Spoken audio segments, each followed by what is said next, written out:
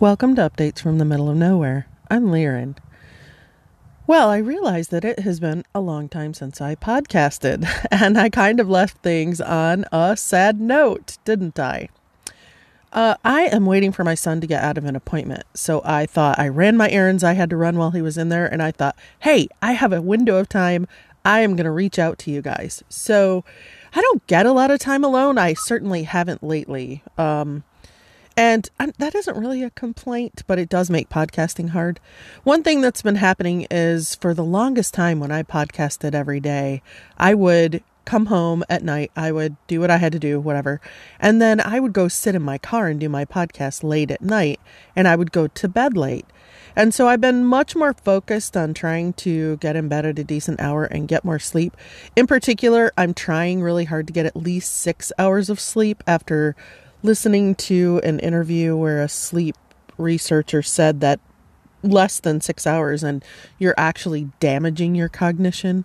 So I really try. I mean, of course, I would love it if I could just get 8 hours every night, but I am trying very hard to at least get 6. So far I've been really successful, and I have to say it does help. I've also been dealing with the fact that my younger son has really been struggling. I think part of what he's really been struggling with is the fact that there's so much more stress in our house with stuff going on about getting the new house built. So, an update on that. I am really struggling with the building company. Every time I talk to them, they have an excuse that isn't their fault. So, essentially, right now, they're just on hold. It's beautiful. It's like 65 degrees out today. They could be building on my house all day long. And they're on hold. So I would take way too long here to tell you all of the times they have lied or said things that were only slightly true. It is just incredibly frustrating. Essentially, right now, the mortgage company says they're waiting for the builder. The builder says they gave the mortgage company what they need and they're waiting for them. And I'll just say I trust the mortgage company more because of how much the building company has lied to us. I mean, just outright lies. So that is very frustrating, I have to say. We were supposed to be in our house at the end of this month. Now they're talking about the end of April. And for how much I trust them, I'll be shocked if we're in it by the middle of May. The lady at the builder told me yesterday that our house won't even be off the factory line from being built because it's a modular house until the end of March, which that's the first time I've ever heard that. So I don't know. I just, part of me wants to say that I want a copy of every single piece of paperwork that has anything to do with our account from them so that I can verify just how much they lied. And part of me is like, and what will you be able to do with it anyways? I mean, why dig into all that? And I guess, I don't know. I mean, I think about it and I think if I had read a review similar to what I would write about our experience with them, would it change what we did? And the fact of the matter is, it couldn't. Because we didn't have a down payment. I mean, really, we didn't have any other option. What we went with was the only thing we could go with because of the situation we're in with supporting multiple families and blah, blah, blah. So I'm not going to, go on and on complaining. But I do wonder, just because I'm the kind of person that if a company makes me mad, I will write them a letter. And it's not like I go around leaving negative reviews for everybody online, but if somebody is egregious, I will go to the trouble to go online and leave a review, clarifying exactly what happened just to warn other people. So I don't know what's going to happen at the end of all this. We'll see. I mean, hopefully at the end of all this, in 6 months from now, I look back and go, yeah, that company, I don't trust them any further than I could throw them, but we do have a nice house that we live in now. That would be the most positive result that I can see. Because I would love to say, oh my gosh, from the beginning of March, they didn't tell us any more lies, but I fear I would drop dead if I held my breath on that one. So, it is surprising to me how much that drags me down, and that is really affecting my son. So, I guess I never really thought about the fact that he is naturally pessimistic and worried all the time because of anxiety and because he's on the autism spectrum. And I'm the one who is usually bringing the upbeat and bringing the happy and constantly reminding him of the good things in the world. And I am really struggling with that right now. So he is certainly a good reason to refocus on that. Part of me wondered when I first realized that this whole thing was going on, well, when I do that, am I being disingenuous? I mean, does life really suck and I'm just lying to him? I mean, there are days it feels like that, but I honestly don't believe that to be the case. So I am working on myself and trying to find more positivity in the world, because the fact is we are where we are, and no amount of negativity on my part is going to speed any of it up. So I don't know. I have a really hard time sometimes sticking up for myself. So I think my radar about that's really off. Sometimes I feel like if someone wrongs me, I have to react really strongly. And in the end, I'm trying to do the math of how much effort is it worth to put into this, So anyway, that's where I'm at with that. It's really hard to watch my son struggle as hard as he's struggling.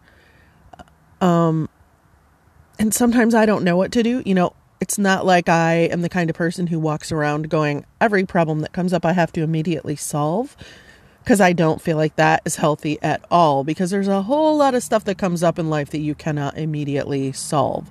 So my reaction to things is usually I will assess whatever is bothering me or niggling at me or feels negative in my world. I'll figure out what I can do, if anything. If I can do something, I'll do it. And if I can't, I really try to just be accepting of the fact that I can't fix everything and move on. So, wish me luck with that. That mechanism is flagging right now. So that makes me sad on some level. Anyway, work is also really stressful. There's some stuff going on where it's all like stupid political stuff. And I just have no use for any of that. I just want to do work that I feel is meaningful, and at the end of the day, go home and feel like, yay, I did something that meant something today, and be able to let it go. And right now, my work is almost exactly the opposite of that. So that's been really stressful. I don't know. I do want to say, I have gotten some of the sweetest, most caring, most supportive, just really, deep messages from people over the last 2 episodes that I did. And I appreciate you guys so much. Most of it is really personal, so I'm not going to actually share the messages or even say exactly who left them. But I just want you guys who left me messages to know I absolutely... There were days when I would get a message notification and I would listen and I would just go, oh my gosh, that is exactly what I needed right now. So thank you. I feel like I had an almost PTSD response to what happened with the phone call with my parents. And I went through a really strong phase of being angry that they can still affect me that much when I'm 50 years old. Like, that feels like a weakness on my part. And I guess I've come to the conclusion that if I want to look at the things about me that are human that I can't just short circuit or erase as weaknesses, I'm going to feel like a very weak person. So I'm trying to break that silly habit of mine. I have unblocked my parents, but I have not reached out to them. I don't foresee myself doing that anytime soon. I might do it the next time my granddaughter's at my house, which won't be until probably 2 weeks from now, I think. But I'm not even sure I'm going to do it then. I don't know how I feel. I haven't talked to them since, like I said. I did get some feedback about how when there are rifts in families, someone has to reach out to fix them. And I understand that. And I have to tell you, I very strongly envy people who are able to reach out and fix rifts. The problem in my family is mental illness. So sadly, no matter what I do, no matter how I reach out, no matter what I say, no matter what I tolerate, due to the pathological lying of my mother, Every single interaction requires a resetting of boundaries, and often a resetting of boundaries multiple times during one interaction. And it is just exhausting. It really is. And in the end, she still walks around telling people she knows that I'm horrible and I treat her badly and all this other stuff. And at some point, I don't give up because, I know I said in a past episode here recently, I envy my brother because he just cut ties. And I envy that so much on one level. I really do. I also think that if you don't have a family member who's mentally ill, you can't understand what I'm going through. And I don't say that to belittle or demean anyone who thinks they can. I just honestly don't believe you can. I think that when you deal with people who are mentally stable and don't have issues with what is the fabric of reality, that you can have certain expectations, like if I behave this way, then they'll behave that way, or if I am forgiving, there will be something positive on the other side. And I can tell you from years of experience that that is not going to happen in my situation. And I know that people reach out to me with good intentions saying, well, maybe if you did this, or maybe if you did that. And let me tell you, throughout my life, I have tried and tried and tried. I've tried everything I could think of. I've tried, I've worked with therapists about what could I possibly do? Is there anything I could do? Trust me, this is not a matter of me just writing things off or me not trying.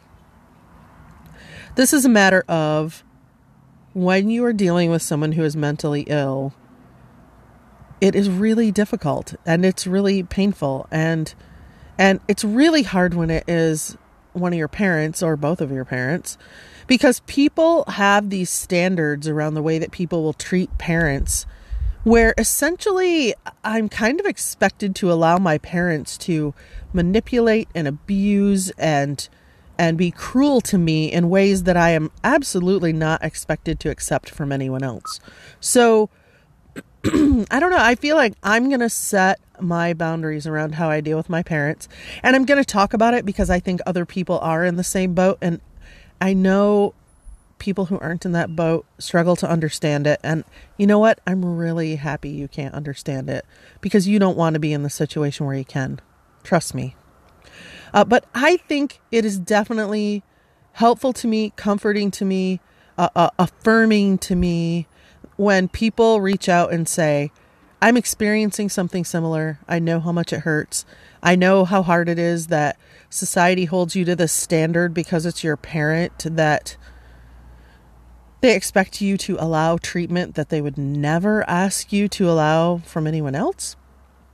And that makes me feel better. So I am going to continue to reach out, and I am going to continue to talk about my situation and hope that it helps somebody else the way that it helps me when people say, yeah, you know what, I understand, and I know it's really hard, and I go through the same thing. It's so funny because my friend who's an author, I know I've talked about this. I see her struggles with her mom, and I say struggles, like everyone. Parental relationships are tricky for everybody at some point in time. Not all the time, but you know what I mean? Like, your parent will do or say something. And what I see a lot of times is that kids end up, as their parents grow older and older and older, feeling like they need to function as the parents in the relationship. And that has to be frustrating. And yet on some level, I just really envy her. I envy having a relationship where there's like some acceptable level of logic to the reactions. I don't know. Anyways, I don't want to rehash all that. I don't mean to rehash all that. I just wanted to give you guys an update. Things are better. We got through the funeral. There was no huge drama, which I can't tell you how relieved I was, because there really was some potential for some. There was certainly talk amongst little groups of people that had it gotten blown out of proportion, or if some of the other people they were talking about even knew they were saying it, it could have gotten really bad. But it went really well. I think it went as well as it could have. I know on the other side of it, I'm trying really hard to work on supporting my granddaughter's sister, who was so, so close to her other grandmother. And I think she's doing okay. It's such a weird situation. You know, I think that she has no direct contact with her father, who lives in a different state. And so her father actually reached out to me to ask if she was okay.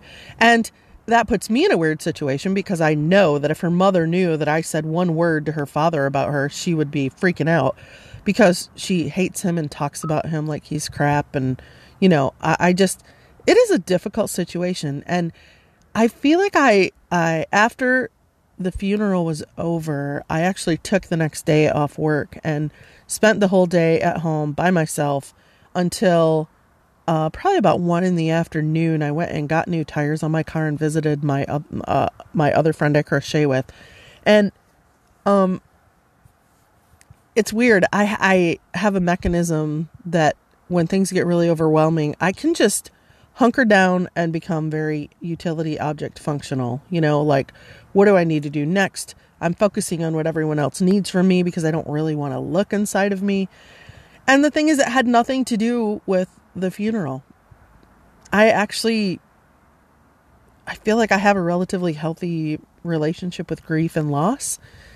It was so much about what happened with my parents, and it just makes me so mad at myself sometimes. Excuse me. So anyway, I've been working with that a lot. I really shut down hard.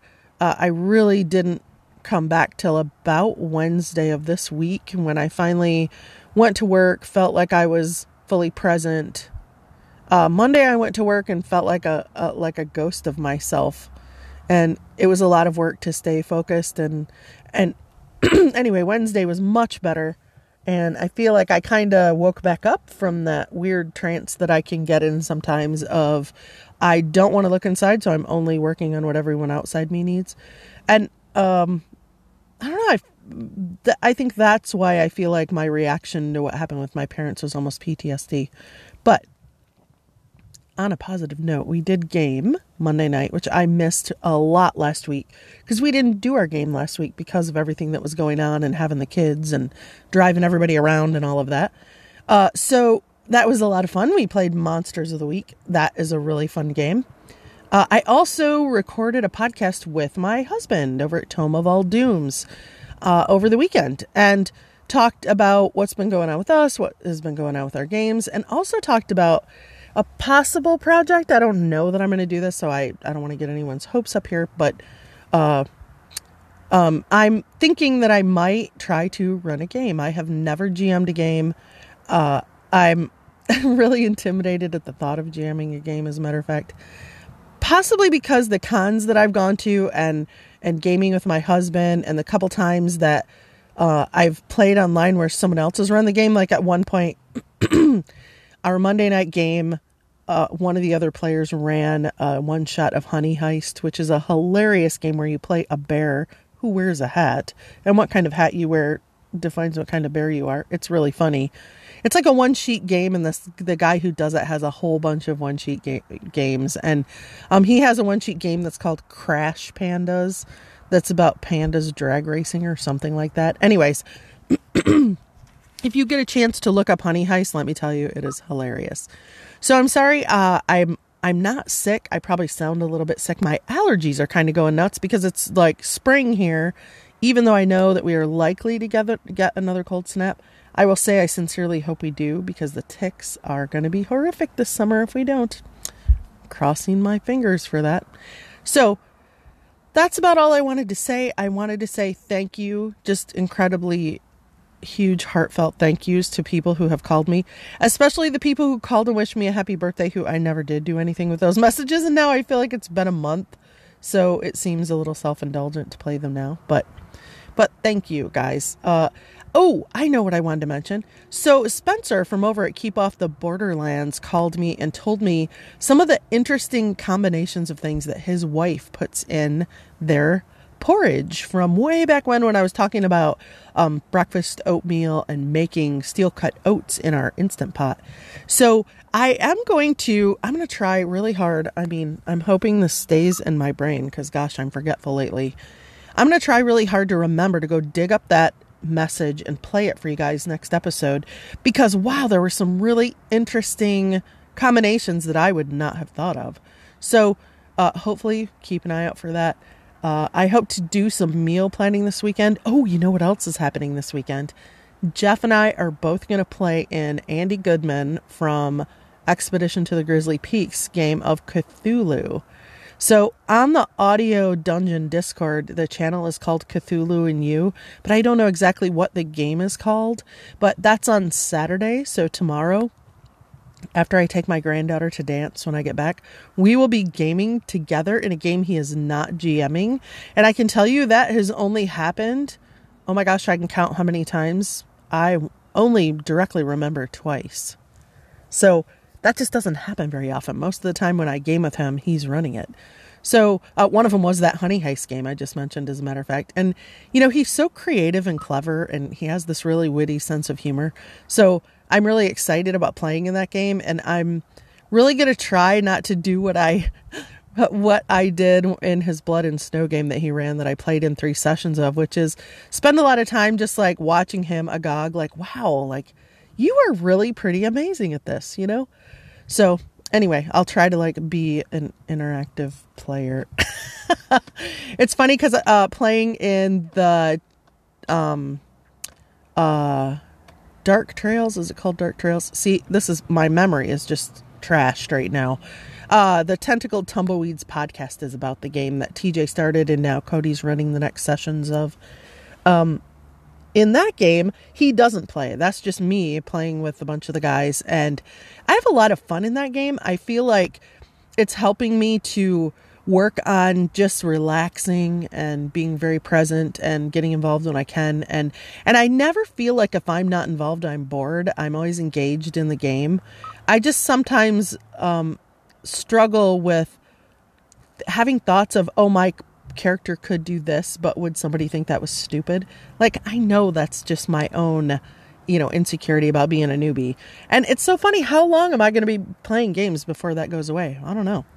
So anyway, this all started because I said that I was thinking about running a game. So I think I've mentioned before, Jeff brought up the idea of podcasting about being a new GM and what thought is going into what game I'm going to run and stuff like that.